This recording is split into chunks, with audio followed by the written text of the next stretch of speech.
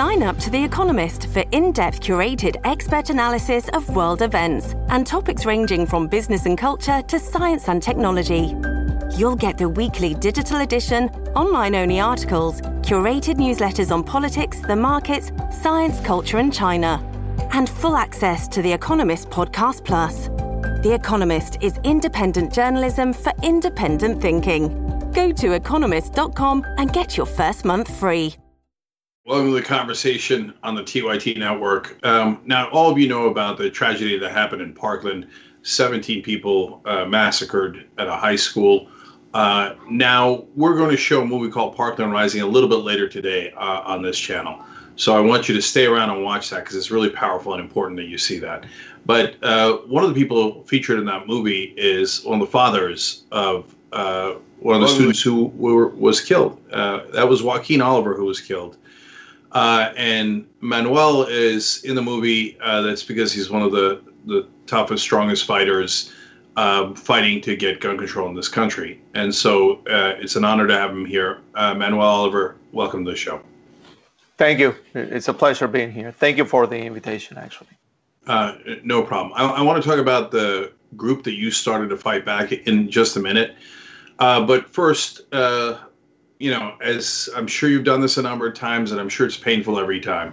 But take us through your family's story of how you got here and then how that all changed on February 14, 2018. Sure. We were born in Venezuela. My wife, my two kids, and myself. And 17 years ago, things were not painting very well in our country. And we decided to make the move and start again from scratch.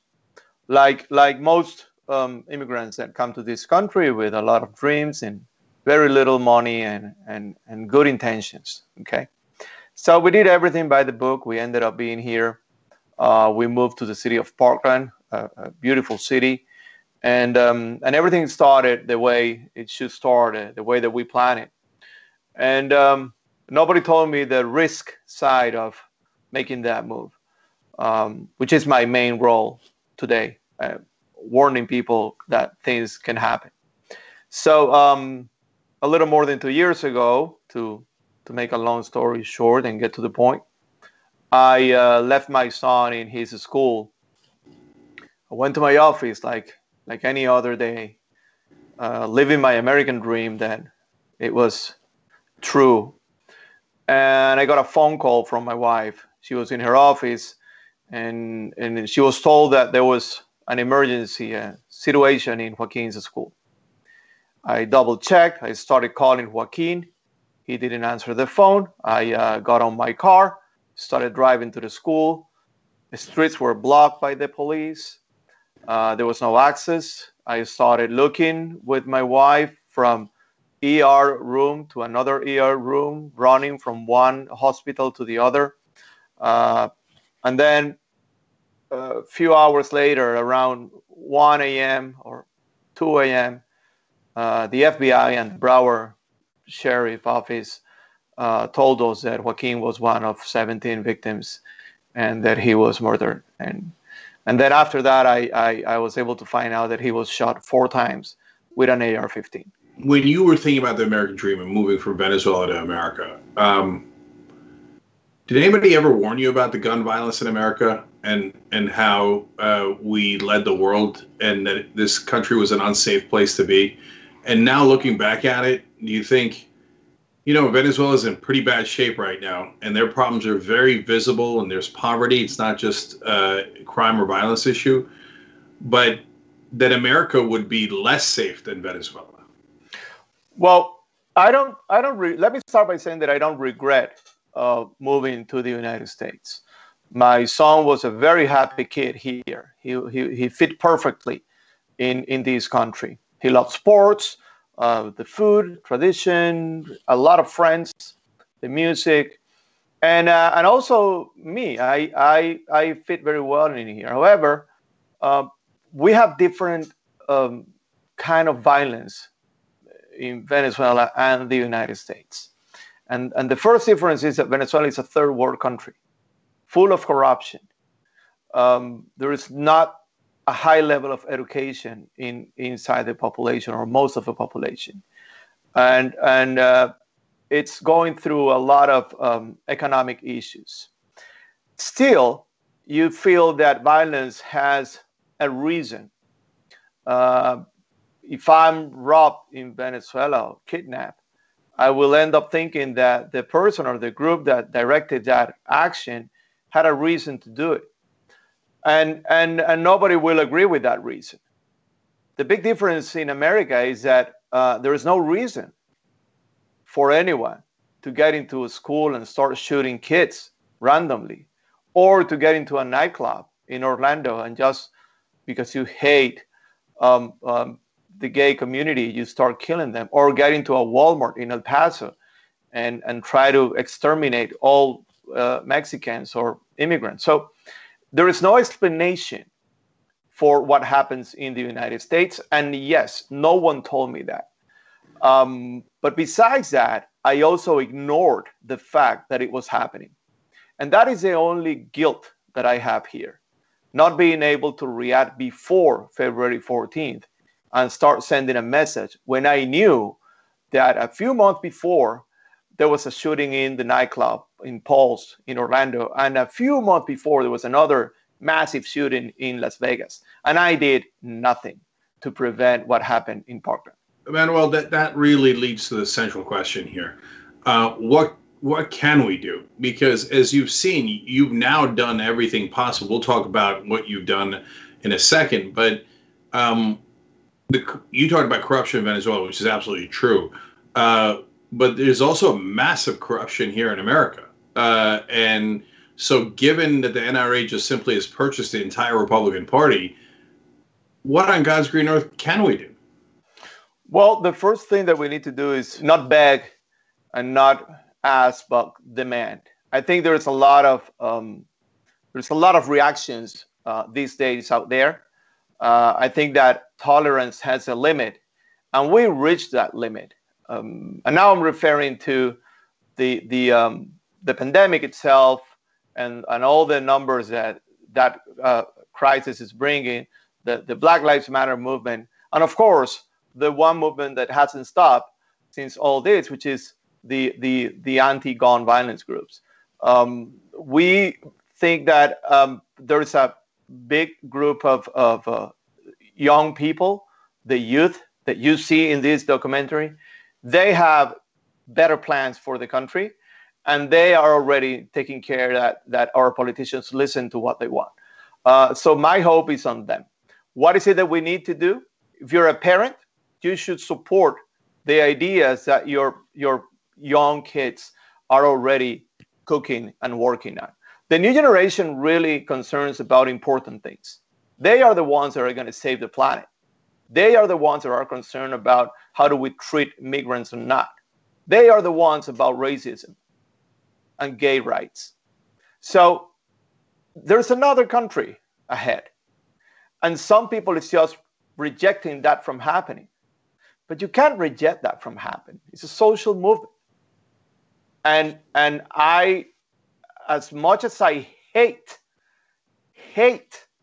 the reason why I'm talking to you today, I feel proud that I am part of that new movement.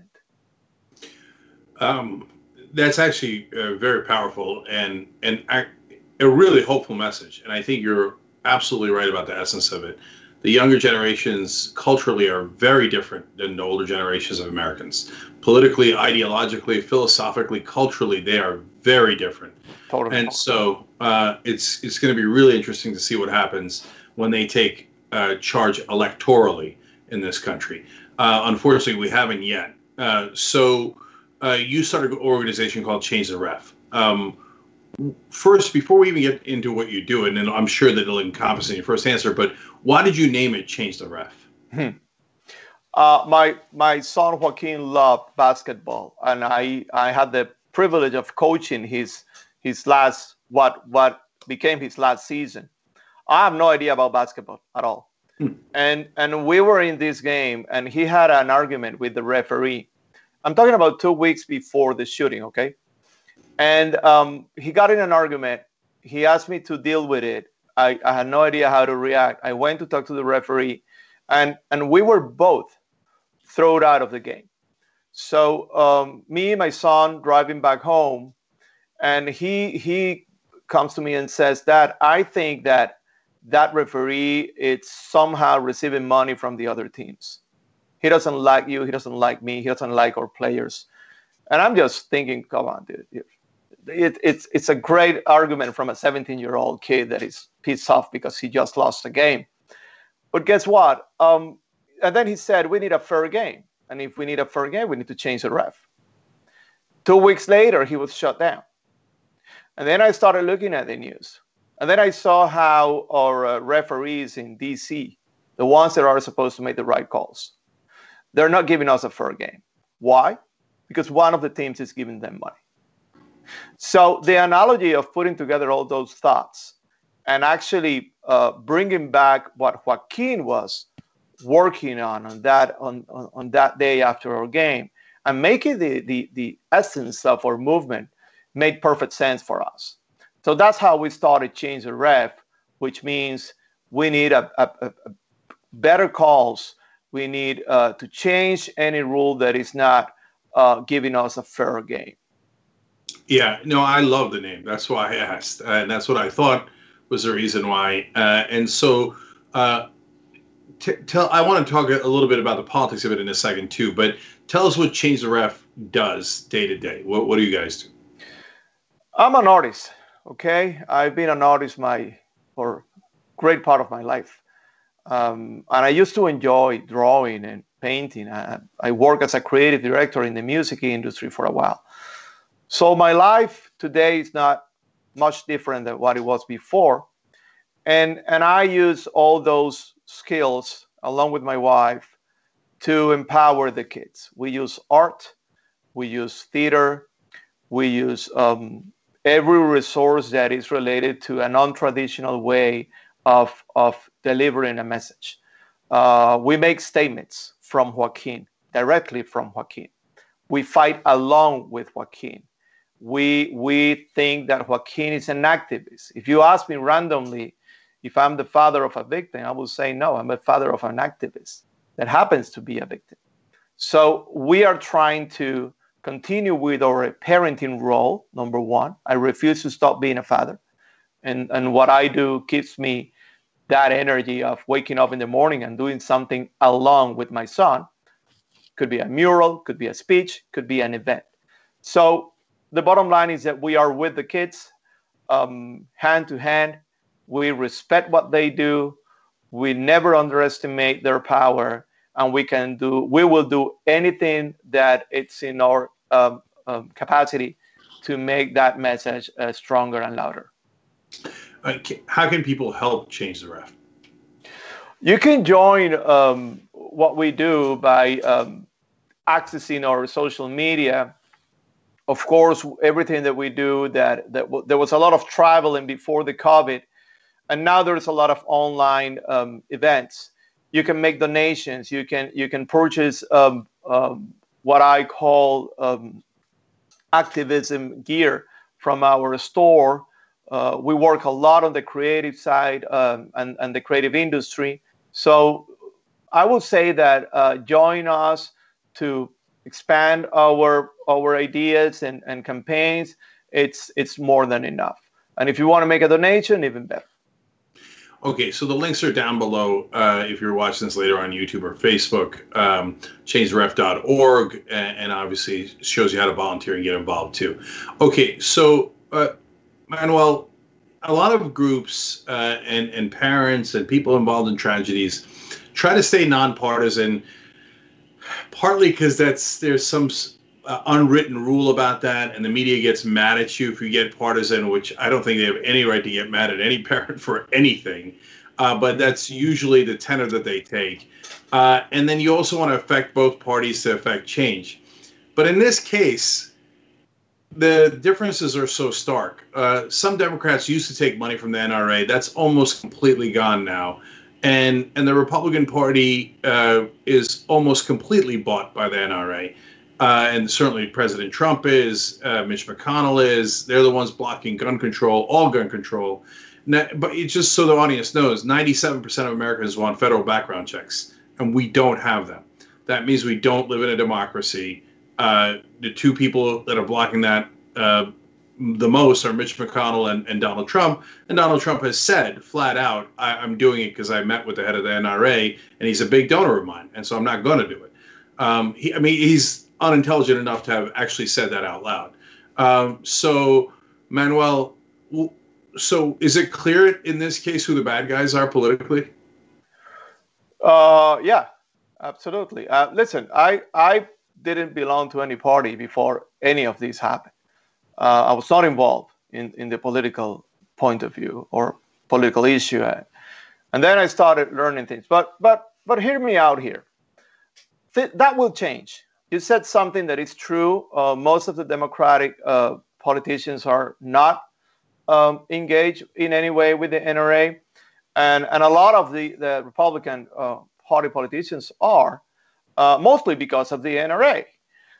And the same way that Democrats are not, the Republicans at some point will not be engaged with the NRA. And the reason for that is that it's not cool. And this is what I want you to picture in your head for a minute. Imagine someone running for Senate on November, endorsed by the tobacco industry. That guy has no chance. Why? Because we decided that he wouldn't have a chance. We decided as a society that smoking tobacco will not only kill you, but also bother me. And then we created a lot of laws that will somehow slow down the industry. And they don't have not even 10% of the power that they had before, not so long ago, by the way. So not being cool is important for the young generation that is choosing the leaders. And that's why I think that the NRA has really, as much as I want that to happen, if I turn away and pretend that I'm not me, I also see it happening. I see the NRA running out of gas because it's not cool. Gun culture cannot be the culture that identifies a country. And if that's the case, then we need to change it because it's a real emergency. So we are well known as a country that has more weapons than people, and we call ourselves the most powerful nation in the whole world. Someone is lying here, and I'm not. NRA has its days counted. It's not cool, and no one at some point will elect anyone endorsed by the gun industry. I mean, from your mouth to God's ears, I hope to God that's true. The only difference is that when the tobacco industry started reeling, money had not completely taken over politics yet. That's a complicated discussion as to how the Supreme Court ruled in 76 and 78 to allow corporations to spend unlimited money. I think if tobacco's problem started today, they'd easily buy the Republican Party and they'd easily fend off the problems that they had. Yeah. So now, having said that, I generally agree with you on the prospect of a hopeful future. And I agree with you on the current state, which is a very bleak present, where with very little hope for change. So help me build a bridge. What has to happen between now and that hopeful future for us to actually win? What does winning look like, and how do we get that done? Well, I think it's, and again, call me naive, but I think there's a whole organic situation already going on. You can see that there's a lot of anger on society. You see people out there speaking louder than a few years ago. When it comes to gun violence, you wouldn't have these debates so open before the Portland shooting. It's true. I'm not making that up. It's true. So I think that it's already happening. It's not that it will happen. It's already happening. And the bridge is, we're starting to build it with more, with getting the youth more involved into making the right decisions, taking the right route. I think that, again, the elections in November are so important.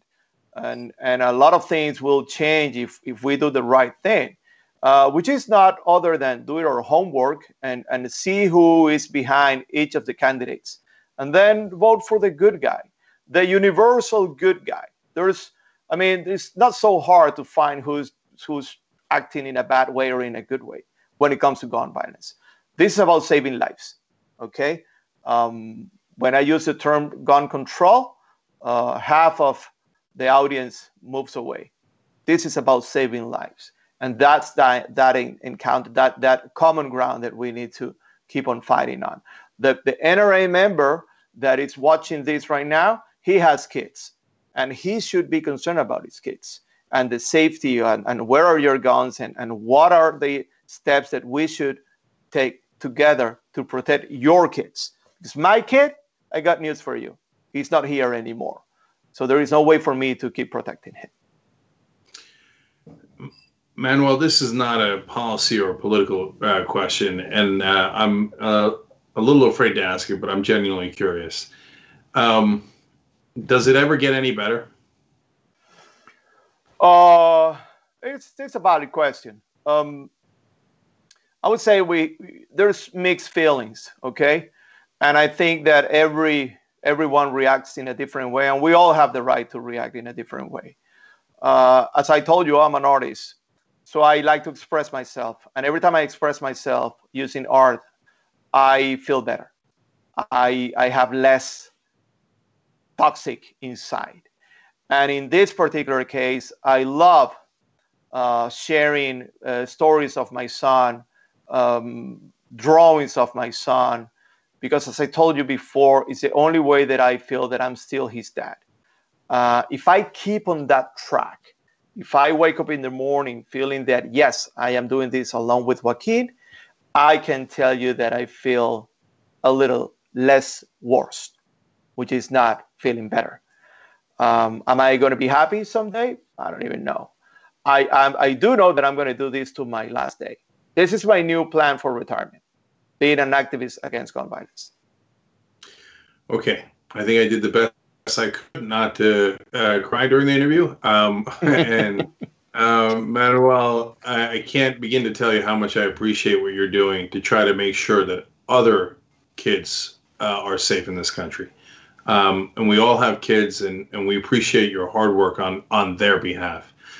So please, everybody, check out changetheref.org, and also check out the award-winning movie Parkland Rising that Manuel's in. We're going to show that to you in about just about an hour. We'll have the Young Turks next, and then Parkland Rising. Manuel Oliver, thank you so much for joining us. Really appreciate it. Thank you. Thank you very much.